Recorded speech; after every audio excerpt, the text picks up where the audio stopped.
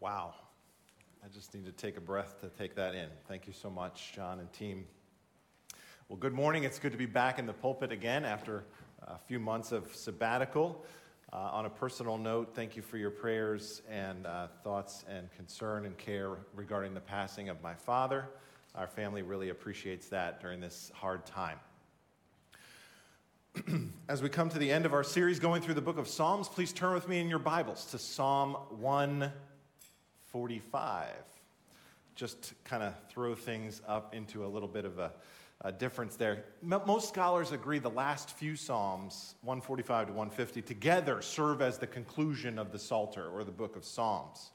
And so Psalm 150 really is like the grand finale at the end of a fireworks show.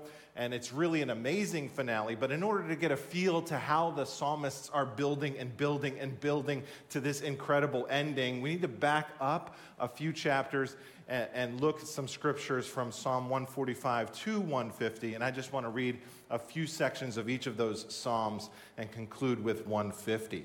So if you have a copy of God's Word or a Bible app, you'll want to take that out at this time. And please stand, if you're able, in honor of God's Word as we begin with a reading from the scriptures today, starting with Psalm 145 and verse 1. I'm reading from the NIV. I will exalt you, my God the King. I will praise your name forever and ever. Every day I will praise you and extol your name forever and ever. Great is the Lord and most worthy of praise. His greatness no one can fathom. One generation commends your works to another. They tell of your mighty acts. Psalm 146. Praise the Lord. Praise the Lord, my soul. I will praise the Lord all my life. I will sing praise to my God as long as I live. Psalm 147. Praise the Lord. How good it is to sing praises to our God. How pleasant and fitting to praise him. The Lord builds up Jerusalem. He gathers the exiles of Israel. He heals the brokenhearted and binds up their wounds. Psalm 148. Praise the Lord. Praise the Lord from the heavens. Praise him from the heights above. Praise him, all his angels. Praise him, all his heavenly hosts. Praise him, sun and moon. Praise him, all you shining stars.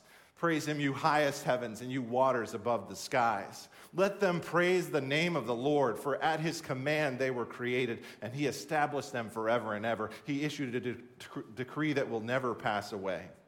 And praise the Lord from the earth, you great sea creatures, and all ocean depths, lightning and hail, snow and clouds, stormy winds that do his bidding, you mountains and all hills, fruit trees and all cedars, wild animals and all cattle, small creatures and flying birds, kings of the earth and all nations, you princes and all rulers of the earth, young men and women, old men and children, let them praise the name of the Lord, for his name alone is exalted, and his splendor is above the earth and the heavens. And he has raised up for his people a horn, the praise of all his faithful servants of Israel, the people close to his heart. Praise the Lord. Psalm 149. Praise the Lord. Sing to the Lord a new song, his praise in the assembly of his faithful people. Let Israel rejoice in their Maker. Let the people of Zion be glad in their King. Let them praise his name with dancing and make music to him with timbrel and harp. And listen, take verse 4 into your heart this morning. For the Lord takes delight in his people. He crowns the humble with victory. Let his faithful people rejoice in this honor and sing for joy on their beds. Psalm 150. Praise the Lord. Praise God in his sanctuary. Praise him in his mighty heavens. Praise him for his acts of power. Praise him for his surpassing greatness. Praise him with the sounding of the trumpet. Praise him with the harp and lyre. Praise him with timbrel and dancing. Praise him with the strings and pipe. Praise him with the clash of cymbals. Praise him with resounding cymbals. Let everything that has breath praise the Lord. Praise the Lord. Oh God, we, your people, are made for one purpose: to give you glory and to give you praise. You have created us and commissioned us and commanded us as your people to praise you and also to devote our very lives and our church to spreading your praise throughout the world. For missions exists because worship doesn't. And so may this message today in a small way help us, your people, to obey your commission to spread your praise both in our hearts and around the world and add to the glory that you deserve. We pray all of this in the matchless name of Jesus, our Lord and Savior. Amen. You may be seated.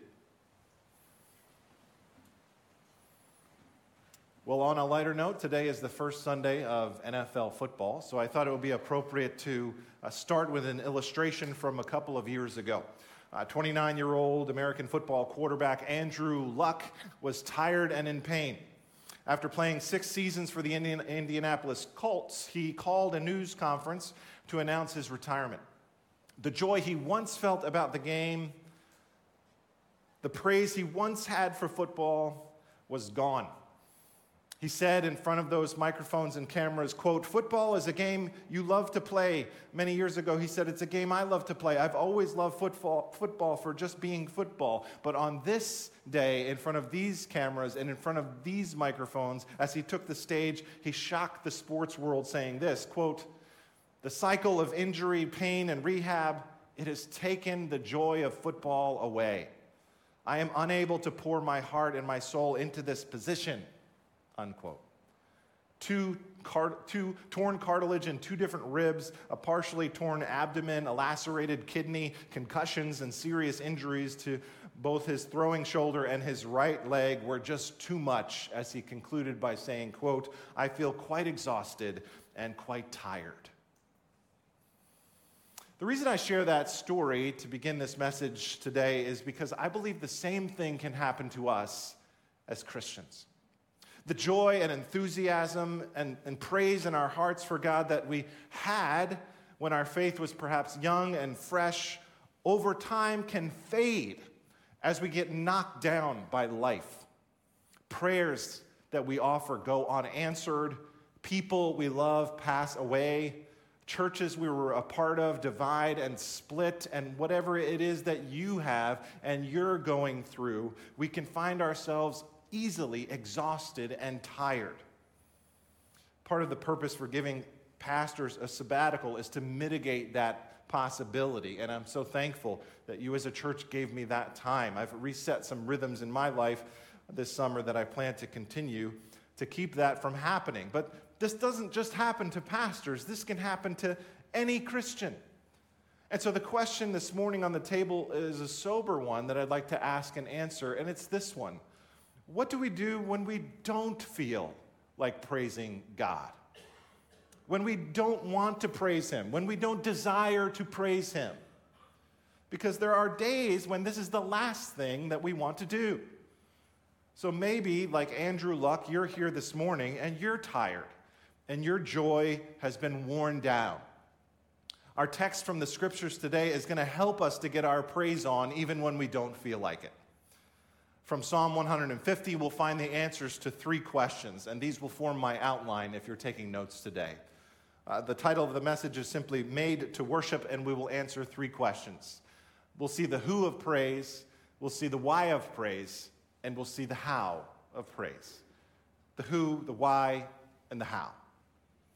If you're ready for God's word, say amen. Well, let's start with a definition. What is praise?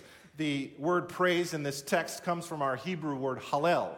It means to boast, to give thanks, to adore, to magnify someone for their good qualities. It shines a light on a person and uplifts them in the company of other people. This attention, according to the psalmist, is primarily to be given to God because God alone is worthy of our praise. The word hallelujah is a compound word in the Hebrew, meaning praise Yah or praise Yahweh, praise the Lord.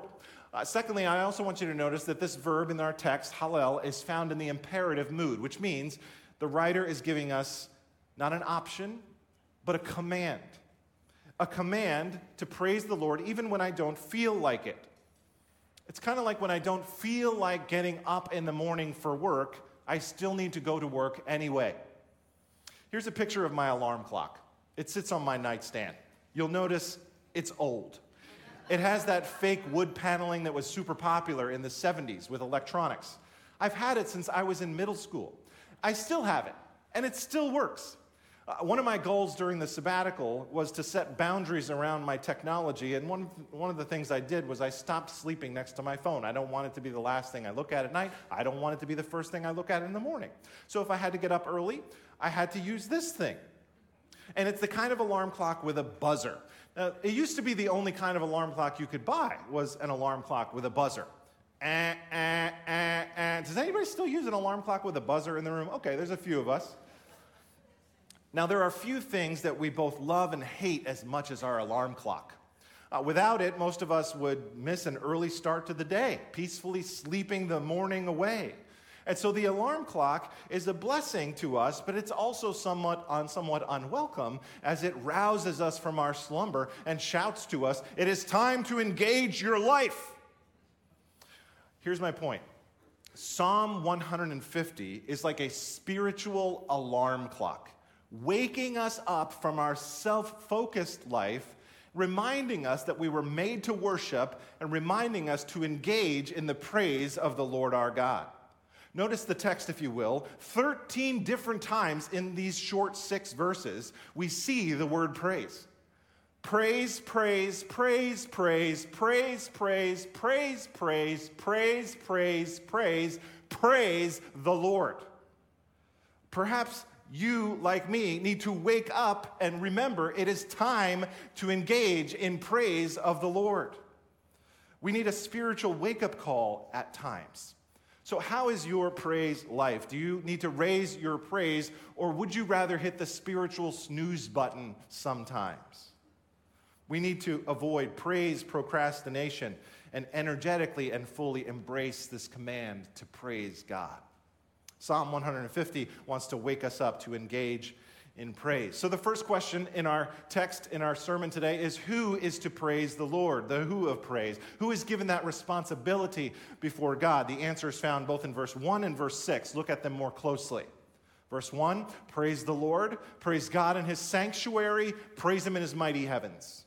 Verse 6, let everything that has breath praise the Lord, praise the Lord. So in verse 6, it says that every living thing is to praise the Lord. Everything that has breath is to praise the Lord. And verse 1 is probably referring to the angels in heaven as partners in praise. We have recordings in the scripture elsewhere, like in Revelation chapter 5, verse 13, where John says this, and then I heard every creature in heaven and on earth and under the earth and in the sea, and they sang, blessing and honor and glory and power belong to the one sitting on the throne and to the Lamb forever and ever. So friends, the praise of God we learn in the Bible is a cosmic activity that includes us, but it is much, much bigger than us. When we praise God, when we come to corporate worship in the morning on Sundays, we are just slipping into the back of the sanctuary and joining a worship service that is already going on. When we worship and praise God, we are joining our voices with the angels and with the seraphim and with all of creation. This is the command from the psalmist, to praise God. The great Charles Spurgeon said it this way. The exhortation here is to all things in earth or in heaven. Should they not all declare the glory of him for whose glory they are and were created? To give the least particle of his honor to another is shameful treason. To refuse to render it is heartless robbery. So the command here is universal, everything that has breath. So let's do this. Everybody, let's take a deep breath together today. Ready? Breathe in. Breathe out. If you have breath, you are called to use your breath to praise God. You are breathing his air, by the way.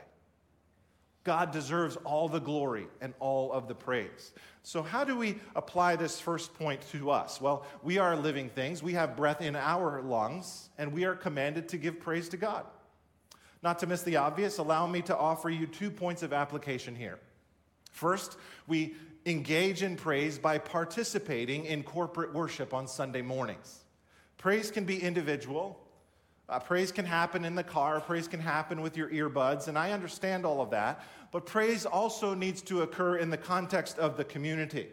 I would be remiss to say that if I did not say that the word praise here is a command that in Psalm 150, it's always found in the plural. You all together are to praise the Lord. One of the gifts of the sabbatical this summer was me traveling down to Texas to see some of my family. And when I was down in Texas visiting with my family, I was reminded of the Texan use of the second person plural that's not so often used here in New Jersey. You know that word, right? What is it? Y'all. If there was a Texas standard version of Psalm 150, it would say, y'all need to praise the Lord together. We need to spend time alone with God, but there is something also deeply important about the fact that we need to gather with others in the body of Christ and praise the Lord with our voices with each other. Why? Because when my faith is down, your faith might be up. So we help each other. There have been times where I've been running on empty on Sunday mornings. But then I come in and I hear John Bonaventura's voice up front, or I hear one of the other outstanding vocalists like Robin or some of the other singers on the stage, and they allow me to lift my own voice along with them, and their beautiful singing inspires me to begin to sing with my heart as well, and their voices kind of carry me. Have you ever sat in front of somebody who has a really good voice while we're singing in church, and it just can kind of inspire you to begin to sing a little louder and a little better yourself? Other times I come to church and I'm distracted by worry, maybe worry about my kids or parenting troubles. And on those days, sometimes God in his providence will bring me Johnny, the youth director, or some other ministry leader here like Joran. And they will say to me, hey, Pastor Dave, just so you know, your daughters are great.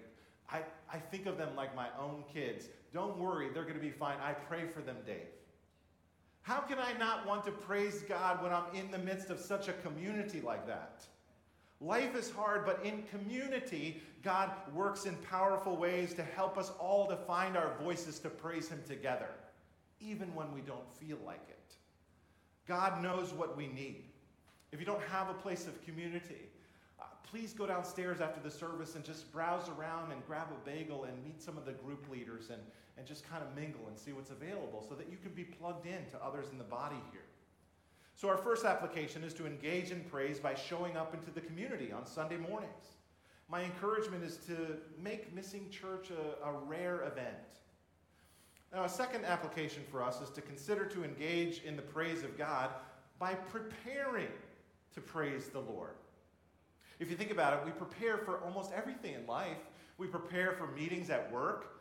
We prepare for classes at school. We prepare for campouts. We prepare and go on vacation.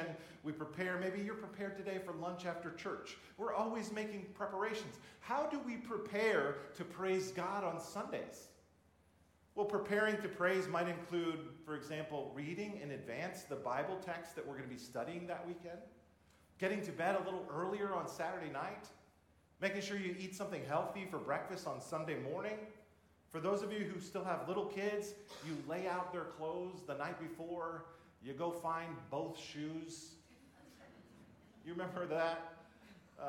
And you begin to pray that God would speak to you during that Sunday gathering. And you create this anticipation in your own heart that God has a word for you every single week. And so what is one thing you could do to prepare for praising God each Sunday rather than just coming to church cold turkey? How can you prepare to praise God? So that is the who of praise. The second question raised by the psalmist in Psalm 150 is the why of praise. Why are we to praise the Lord? The answer, I think, is found in verse 2. Look again with me, if you will. The psalmist says, praise him for his acts of power. Praise him for his surpassing greatness. The word for there in verse 2 leads us to the reason for our praise, the cause of our praise, the why of our praise. Why should God be praised? The answer is that God is to be praised for he is worthy of praise. God is to be praised because he has done things that are worthy of praise. God himself in his being and in his essence, in his unequaled greatness, is worthy of our praise. Notice here, there are two reasons to praise God. One is for who he is, and the other is for what he has done. For who he is, for his surpassing greatness. For what he's done, for his acts of power. So there is our application for this section. We are to worship God for who he is, and we worship God for what he has done. Who should engage in praise? Every living being, angels in heaven and creatures on earth. Why should we engage in praise? Because he's worthy of our praise. Question: why does God demand that we praise him? Have you ever thought about that question? C.S. Lewis really struggled with that question. This whole idea that God is demanding us to praise him. And as he was cogitating on this, he said, it reminded him of a vain woman that was always seeking compliments. And it left a sour taste in his heart. And he talks specifically about working this through in his book, Reflections on the Psalms. Allow me to provide to you Lewis's answer to his own struggle. He begins by saying this: the most obvious fact about praise, whether of God or anything, strangely escaped me. I thought of it in terms of compliment, approval, or the giving of honor. I had never noticed that all enjoyment spontaneously overflows in praise. Lewis goes on to say, the world rings with praise. Lovers praising their mistresses, Romeo praising Juliet, and vice versa. Readers their favorite poet, walkers praising the countryside, players praising their favorite game, praise of weather, wines, dishes, actors, motors, horses, colleges, countries, historical personages, children, flowers, mountains, rare stamps, rare beetles, even sometimes politicians or scholars. Lewis says, I had not noticed either that just as men spontaneously praise whatever they value, so they spontaneously urge us to join them in praising it. Isn't she lovely? Isn't it magnificent? Isn't that beautiful? And so the psalmists, in telling everyone to praise God, are simply doing what all people do when they speak of what they value and they care about and they love. And then he says this: we delight to praise what we enjoy, because the praise not merely expresses, but completes the enjoyment.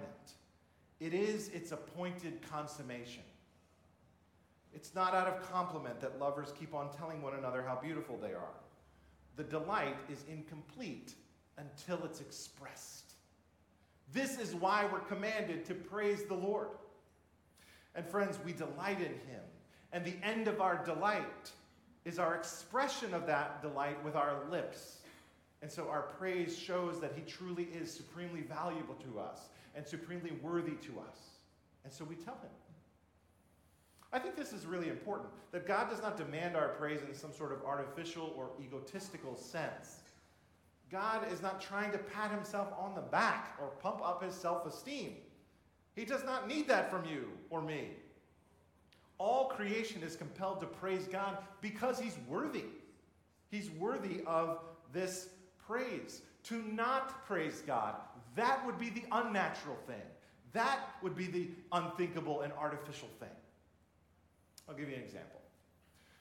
When I stand up here in front of a congregation and announce that a husband and wife are now married, those witnesses, every wedding I've ever done, those witnesses, upon that announcement, all, right there and then, in that moment, spontaneously begin to clap. I don't need to prompt them. They just applaud. Why? Because marriage is praiseworthy. How very odd it would be. It would be really strange if I ever announced a marriage of a man to a woman and have that be met with frowns and folded arms. Marriage is praiseworthy. When someone has a birthday, that's praiseworthy. When you lose 10 pounds, that's praiseworthy. This summer, our daughter Michaela graduated from high school. When she crossed the graduation stage, we in our little Hentschel row would clap and would cheer, and I, as her father, did my signature wolf whistle that I do for all my kids when they're on stage, because that's my job, to embarrass my children when they're on stage. How many of you, when your kids graduated from school, enjoy applauding and praising them for, it's natural To praise something that is praiseworthy. To graduate from school, that's praiseworthy. It's not forced or contrived or selfish or egotistical. It's a celebration. It's a recognition of reality, the special accomplishment or character of the person. Just like that, our praise of God is the same thing. We praise him for his acts of power, all he has done from creation to salvation. We praise him. And we praise him because of his surpassing greatness, his goodness, his love, his justice, his mercy, his generosity, and his grace. We praise the Lord. And together we delight to obey this command to praise God for his glory and for our good. And we say, all creatures of our God and King, lift up your voice and with us sing. Let all things their Creator bless and worship him in humbleness. Praise the Father, praise the Son, and praise the Spirit, 3 in 1. Oh, praise him. Oh, praise him. Hallelujah. Hallelujah. Hallelujah. So why do we struggle sometimes to want to praise God? Perhaps it's because at a graduation ceremony or at a wedding, the things or the people being praised and celebrated are close at hand. But when we come to worship God on Sunday morning, well, God is invisible. And the truths about what God has done can seem distant. They can seem abstract. Therefore, an application for us here to help us see God's worthiness more quickly is to focus more carefully on each aspect of the worship service. Each of our worship services has been designed to move us into the praise and the worship of God. I'll provide an illustration here. One of my sabbatical goals was related to physical fitness, and I made some progress in this area of my life by meeting with a trainer. And one of the things that physical trainers will tell you about is the importance of stretching, both before and after the workout. Like that, I think sometimes on Sunday morning, the opening song in our worship service is kind of like spiritual stretching, if you will. It's okay that you're not fully engaged just yet. Maybe you're only half awake. But if we're here and you follow John's direction as he leads us in a call to worship, you'll find that your mind and your heart are beginning to warm up and ready to exercise your praise.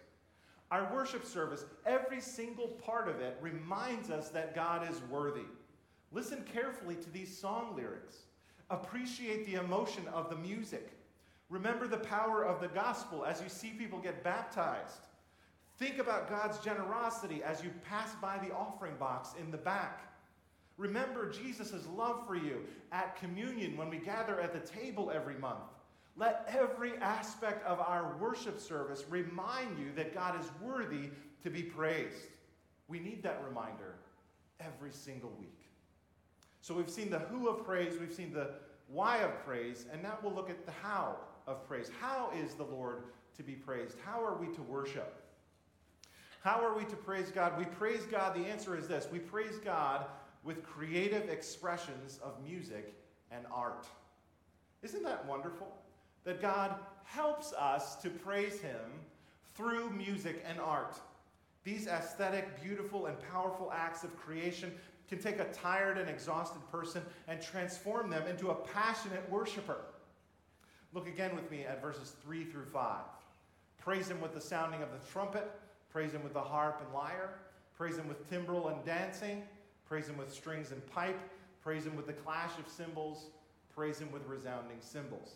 In these verses, we have 8 different musical instruments along with singing and dancing. Our knowledge about these biblical instruments is actually relatively new. Only the past 50 years or so, because we've discovered information about them through archaeology, do we have an idea of what these instruments really did. Look briefly at each of these instruments that are mentioned in our text, starting with the trumpet or the ram's horn. The Hebrew word is shofar. It's the most mentioned instrument in all of the Bible. Here's a picture on the screen of a painting from hundreds of years ago depicting a shofar. Later, ram's horns would be replaced with trumpets made of silver or gold that were longer, even 3 feet long. Because the shofar lacked a mouthpiece to govern sound, it was not designed to serve as a melodic kind of instrument. Instead, in the Old Testament world, the shofar was simply blown to signal that certain events were impending, including festal events like the Day of Atonement. And you might remember in Exodus chapter 19, the shofar was sounded at Sinai to signal to the people the coming of the presence of Yahweh. Next, we have the harp and the lyre. Both terms refer here to stringed instruments, although the word for harp, nabal, is more difficult to identify with precision. It's possible that nabal just refers to a different type of lyre, like a standing lyre and a handheld lyre. This hand harp that you see on the screen is the kind of harp that King David would have used. The book of Chronicles explains that the harp and lyre were the instruments played by the Levites for temple music. In addition to making music, these instruments were understood to have something of a numinous effect. You might recall the playing of the harp and lyre drove the evil spirit out of King Saul. And so sometimes they would play the harp and the lyre prior to the arrival of the glory of Yahweh, like in 2 Chronicles 5. Next, we have timbrel and dancing. The timbrel was a lot like our modern-day tambourine. It was a wooden frame covered with animal skin, a handheld drum, very similar to what you would see today. In Psalms 96 and 98, the making of music and dancing signaled the inbreaking of the universal royal reign of Yahweh. The tambourine and dancing seem to go together in the Psalms. For those of you like me, who usually, when you go to a wedding, sit at your table and watch other people do the Macarena and the electric slide and the cha-cha, this is going to be an area of growth for you and me. I married into an Italian family, and so sometimes at weddings, they will play the Tarantella song. And if you know that song and you hear that song, in that moment you know there's going to be universal participation in the dancing at the wedding in that moment. And it's wonderful to see even the older generation rush out to the dance floor and begin to kick their feet, arms around each other, circling around and dancing. I imagine something more like that as the people of God would praise him and dance together. Here the psalmist invites everything that has breath to sing and dance before the divine King in praise of who he is and also in anticipation of what he will do. Next, you see the strings and the pipe. Besides the harp, another stringed instrument was called the lute, which was like an ancient guitar. John, I don't know how you can get that thing to do what you need it to do, but that's what they had for you in terms of a guitar. The pipe, or sometimes translated the flute, was another common instrument. They were made of reed or of bone or of ivory. The use of the pipe or flute in worship was probably the precursor to the pipe organ. And then finally we have the cymbals. Verse 5 mentions the cymbals twice, clashing of cymbals and resounding cymbals. Two types of cymbals are given here, one that clashes and one that clangs. This might be like the harp, a reference to both a small and a large instrument. There are smaller cymbals like you see on the screen that you could play with your fingers. The Hebrew could also be translated cymbals of sound and cymbals of a loud blast. Commentator John Goldengay explains the first reference to cymbals was meant to encourage the people to listen to what is about to happen. And the second reference of cymbals tells them that it's time to shout in acclamation. Understood this way, verse 5 does not imply the loud, frenetic clanging of cymbals as might first be imagined, but might reflect the liturgical use of these musical instruments to guide God's people towards anticipatory worship and unfettered praise of God. So there we are. Like a modern orchestra, Psalm 150 describes a diversity of musical instruments, percussion instruments, cymbals and drum, stringed instruments, harp and lyre, and wind instruments, the flute and the horn. Large and small instruments, loud and soft instruments, complemented with singing and dancing, praising the Lord does involve creative expressions of music and art. When some of us were kids, perhaps we were taught that some instruments were okay in church and other instruments were not okay in church. For example, drums. I want you to notice here that that is not the teaching of Psalm 150. The variety of instruments is not to say only these 8 instruments can be used. Rather, through repetition, it is simply teaching us that any musical instrument can be leveraged to praise the Lord our God. Two applications to this point. First, if this is true, then if God has given you musical or artistic gifts, I want to encourage you to use your creative gifts to praise God. And thank you to everyone who's already doing this. I love the diversity of instruments and vocalists that we have on our stage on Sunday, and the willingness of many of you to allow your gifts to help us praise God. For that, I'm very grateful. If you're interested in joining the worship team, you can see John. There's an audition process that explains itself on the website. Check that out. But it's not just music. The artistic expressions that decorate and adorn our sanctuary throughout the year and throughout the seasons, those are also aids to our worship. And so if you have gifts in that way, use your creative gifts to help us praise God. Second application, especially for those of us who are not blessed with musical or artistic gifts, we must be active participants in worship. In other words, enter into worship through music and art, regardless of your ability. No matter your gifting, you too are given this command to make a joyful noise to the Lord. It doesn't say make a noise that's always in tune. It just says make a joyful noise to the Lord, and that applies to all of us. Some of you maybe grew up in great churches, but in those churches regarding music, you did not move. You never would raise your hand. You just stood there and you sang the song. You were part of the frozen chosen. For you, because of your background, you may need to grow as a worshiper. D.L. Moody tells the story of a little boy in the late 1800s who converted to Christ, and he became full of praise. So often it's our children that teach us what it's like to praise God with all of our hearts and with abandon. Moody said this, when God converts a boy, his heart is full of joy and can't help but praise him. The boy's father was also a professed Christian. The boy wondered why his father didn't talk about Christ or didn't go down to the special worship meetings. One day, as the father was reading the paper, the boy came to him, put his hand on his shoulder and said, Dad, why don't you praise God? Why don't you sing about Christ? Why don't you go down to the worship meetings that are being held? The father looked at him and said gruffly, I'm not carried away by any of those doctrines. I am a mature Christian. A few days after, they were getting out a load of wood. They put it on the cart. The father and the boy got on top of the load and tried to get the horse to go. They used the whip, but the horse wouldn't move. They got off and tried to roll the wagon along, but they could move neither the wagon nor the horse. I wonder what's the matter, said the father. And the boy replied, he's a mature horse. Friends, may we not mature past our praise of God for our own good and for his glory. D.L. Moody said this, praise is an occupation of heaven, and I pity the man who does not learn how to praise God before he goes there. May we learn to praise God now, for he is worthy. So how are we to praise God? The answer is with everything we've got. Let me invite the worship team to come back on the stage for one final song, and as they do, let me just conclude by saying we've covered a lot of ground today. I hope God that has given you one or two applications for your own life to apply in the next few weeks regarding praise.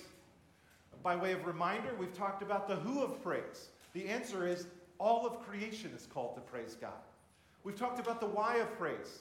Why do we praise God? Because he's worthy, because of who he is, and because of what he's done.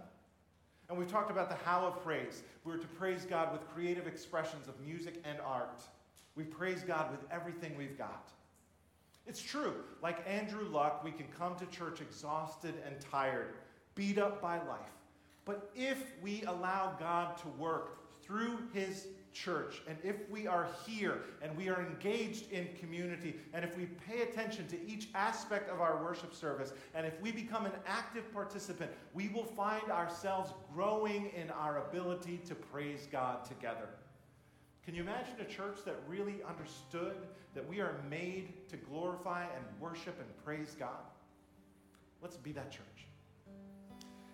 And Heavenly Father, how grateful we are that you have such wonderful reasons to praise you. We praise you because of who you are, and we praise you because of all you have done. So help us today to add our voices to the voices of all of your creation, to give you the glory and honor that you're due. For it's in Jesus' name that we pray. Amen.